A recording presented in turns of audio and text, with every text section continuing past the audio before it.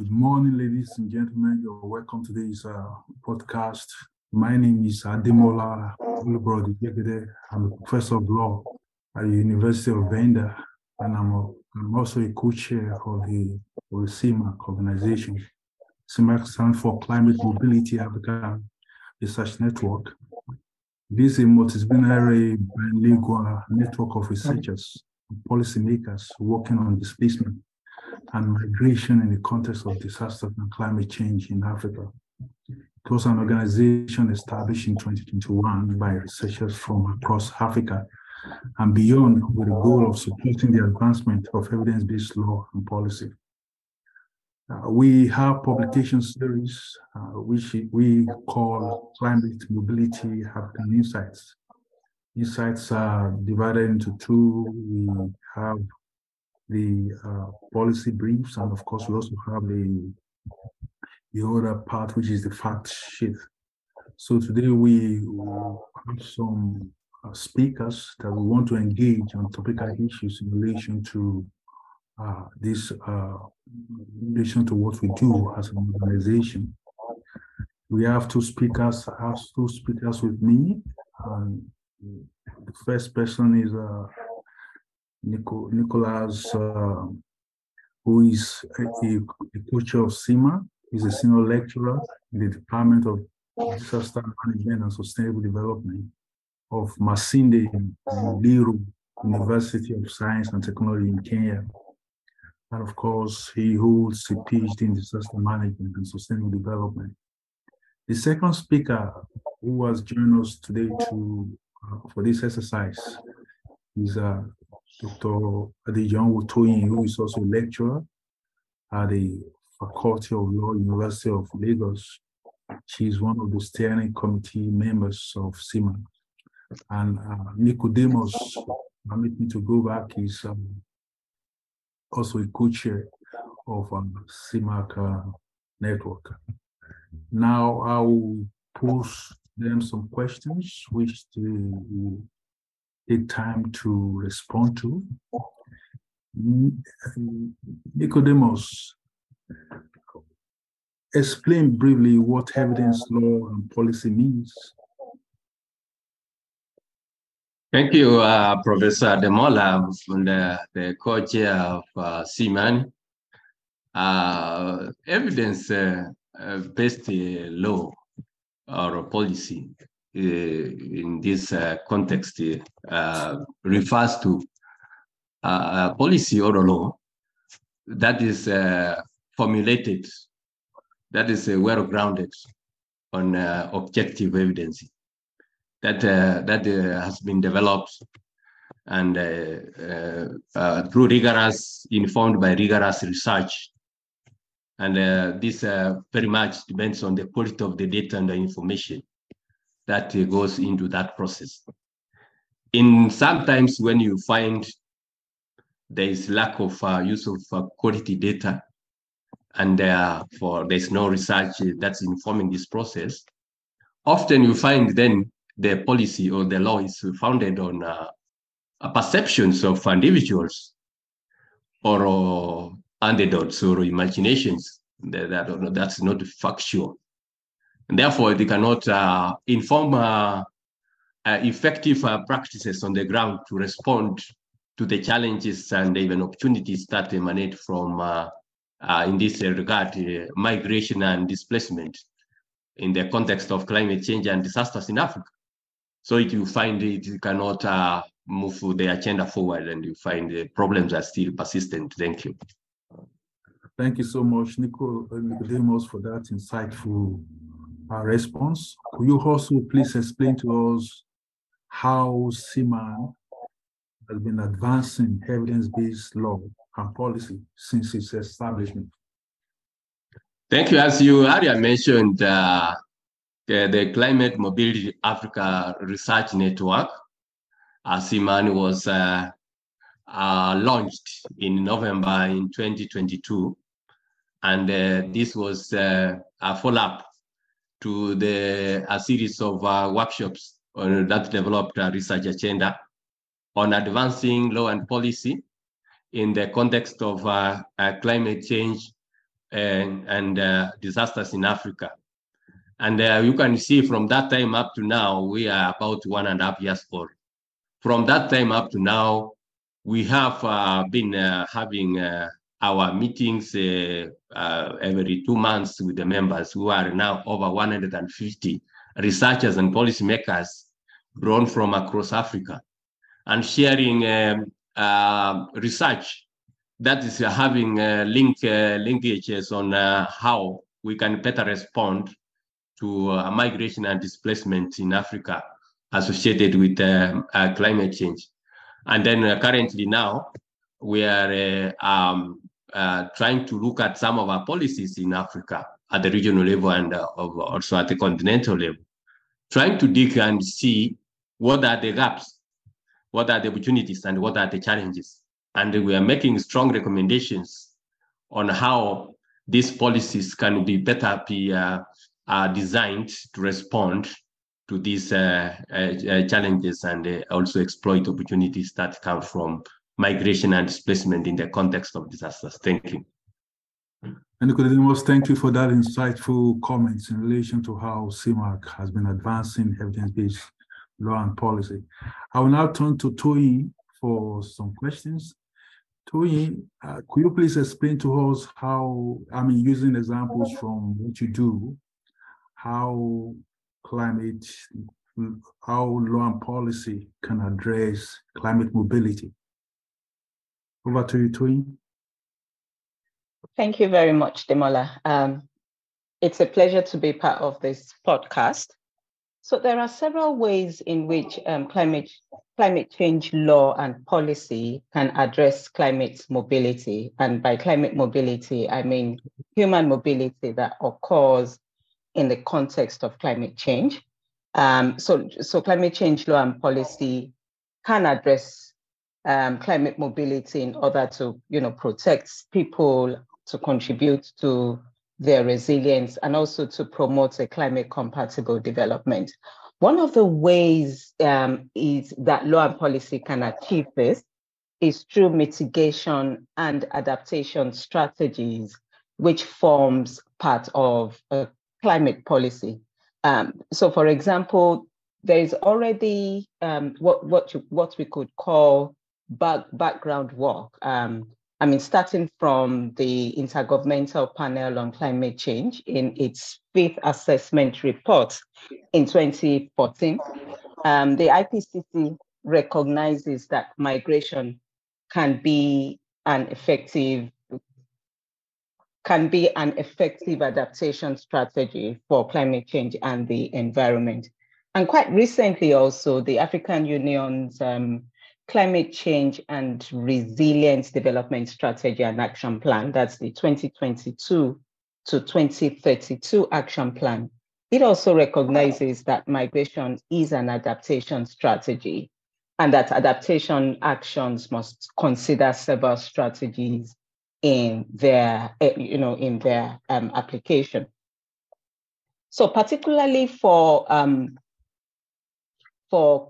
human mobility in the context of climate change, adaptation and mitigation strategies is important, and it's important for it to anticipate and to plan for climate mobility. This is quite urgent in Africa in order for it to strengthen the resilience of the people, whether they decide to move or to stay. And this can only be achieved through climate change policies, laws, and guidelines, whether at the regional level, the sub-regional level, and at national levels as well. Thank you. Thanks so much, Toyin, for that explanation in relation to how law and policy is addressing climate mobility, particularly in Africa. And I thank you too for taking us to that background about the trend in relation to law and policy on the subject. We are back to you, Nicodemus. Could you introduce the new climate mobility insight publications in terms of who is it for, what is on offer, what is it all about? Could you please just briefly share that with us? Thank you very much again, Ademola. This what we are referring to as climate mobility insights policy briefs, and these are actually a summary, a very brief summary of what our researchers in the CMARN, with about 5 researchers come up and analyzed the deep, in-depth analysis of various laws and policies that are touching on the thematic areas. It's a very brief summary of maximum about 3,000 words. And they are looking at how, what are the gaps in these policies, what are the opportunities, and what are the recommendations. And they are meant for Africa policymakers and researchers who are also going to read this document so that they can understand how better we can respond to the migration and displacement in the context of climate change and disasters in the continent. And I'm seeing that these briefs, when you look at them, they are going to be shared on various ways so that they can reach to the policymakers, and they can enhance that evidence-based policy development.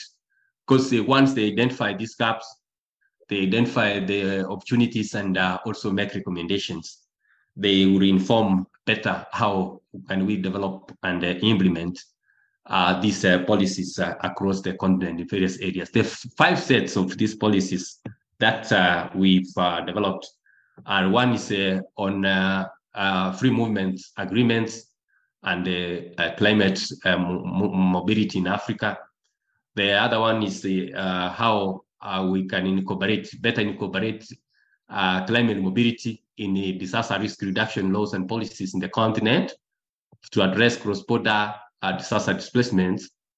Then there is another one. The third one is on climate mobility under Africa human rights law. And then we have another on the link between climate change and pastoralism. Then the last is the role of climate change in excavating sexual and gender-based violence against women, so that it can bring how these policies can be able to address these challenges. So these are the policy briefs, and they are going to be shared very soon. We shall launch them through our webinar, and they will be available to the public for use. Thank you, Ademola. Thanks, Nicodemus. Those are interesting topics you mentioned, really. And Africa really needs these policy briefs. I will agree with you. Now, over to you, Toyi. Will you tell us about your topic, how its recommendation could make a difference? Definitely, Ademola. So my policy brief considers the role of climate change in exacerbating sexual and gender-based violence against women and girls in the context of human mobility in Africa. For women and girls, human mobility that occurs in the context of climate change is also an indirect cause of different forms of sexual and gender-based violence. This is because climate change acts as a threat multiplier, and its impacts are felt more severely by those that are already on the margins. However, climate change is rarely discussed in relation to violence against women, but there is emerging evidence that the negative impact of climate change increases or worsens all types of gender-based violence, including physical, sexual, psychological, and economic. So like I said, there is increased awareness of the impact of climate crisis on women and girls, but this has not sufficiently influenced policies either at the global, regional, or national levels. so this is where mitigation and adaptation strategies come in, but particularly a mitigation and adaptation strategy that anticipates and plans for climate mobility. And this is particularly important for African women. So having done my research, I've given the following recommendations in order for this commitment to begin. So I've recommended that there should be regional policies and guidelines, and that's, African states should begin to integrate a sexual and gender-based violence prevention and intervention strategy within their broader framework of climate change mitigation and adaptation strategies. I've also recommended that there should be a national surveys that properly disaggregates the status of women. I've also recommended that there should be data collation. And in fact, this has already started. The ACMI has already started the process in Africa. So basically, in conclusion, what my policy brief concludes is that women and girls require support that is tailored to their specific needs to adapt, to build resilience, and mitigate the changes that threatens their social and economic well-being. Thank you very much for the opportunity to share my research and a very brief summary of my policy brief. Oh, thanks so much, Toyin, for that interesting presentation. Particularly, I consider the recommendations quite interesting, and the link you drew between climate mobility and violence against women. I will now go back to Nicodemus to tell us about the next steps, climate mobility insights.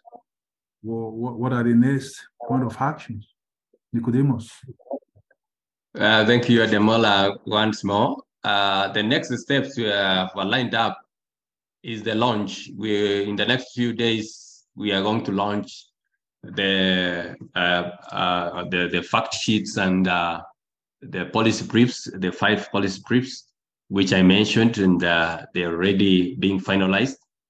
And then they will be ready to be read. And I would like to really request the African researchers and the policymakers to interact with these briefs. They are very easy to read. The language is easier to follow up.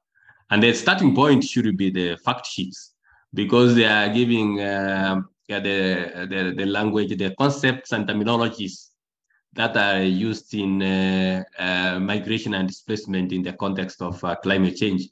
They have made it very simple in a way that you can understand what are the basic concepts that are there.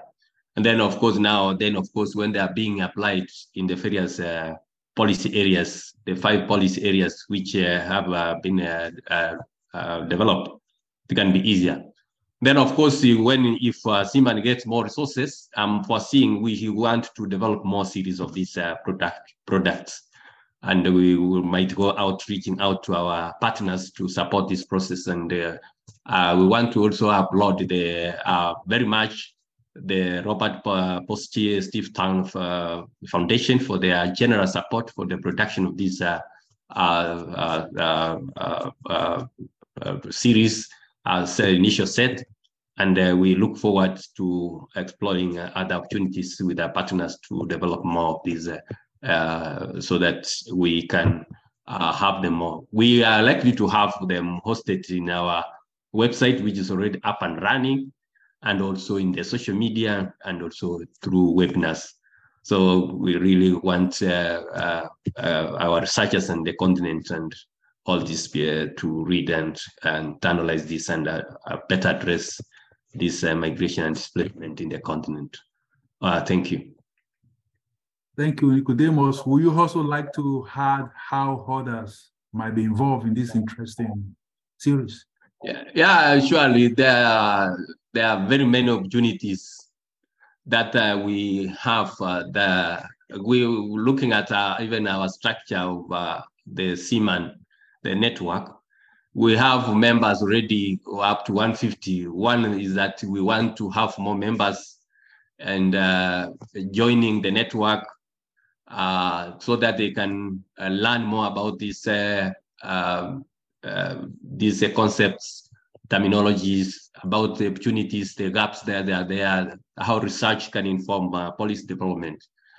And then we also like to engage more with even our political leaders and parliamentarians so that they can be able to have a policy roundtable discussions to share these issues so that they can be able to support development of the evidence-based policy and law.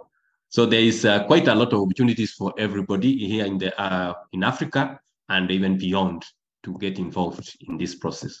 Thank you. Many thanks, Nicodemus, for that response. It seems to me that it's quite an interesting journey we are talking about here. And I want to say it's been most fascinating listening to you speakers. Toyin, I so much love your presentation and your responses to the questions, I believe, are quite insightful for people listening. Nicodemus for taking us through all what climate mobility insights are all about and about the climate mobility network of Africa as an entity in itself. So we are hopeful that others will be interested in joining us in this journey. And I just want to thank you, share the website and details of the network with others listening. The network, for those who want to seek further information in relation to how we work, is www.cmannetwork.com. There you find more information about what we do as a network and how to become members and how to support our activities. Having said that, I want to say thank you for this exercise and we're looking forward to take the conversation further. Thank you.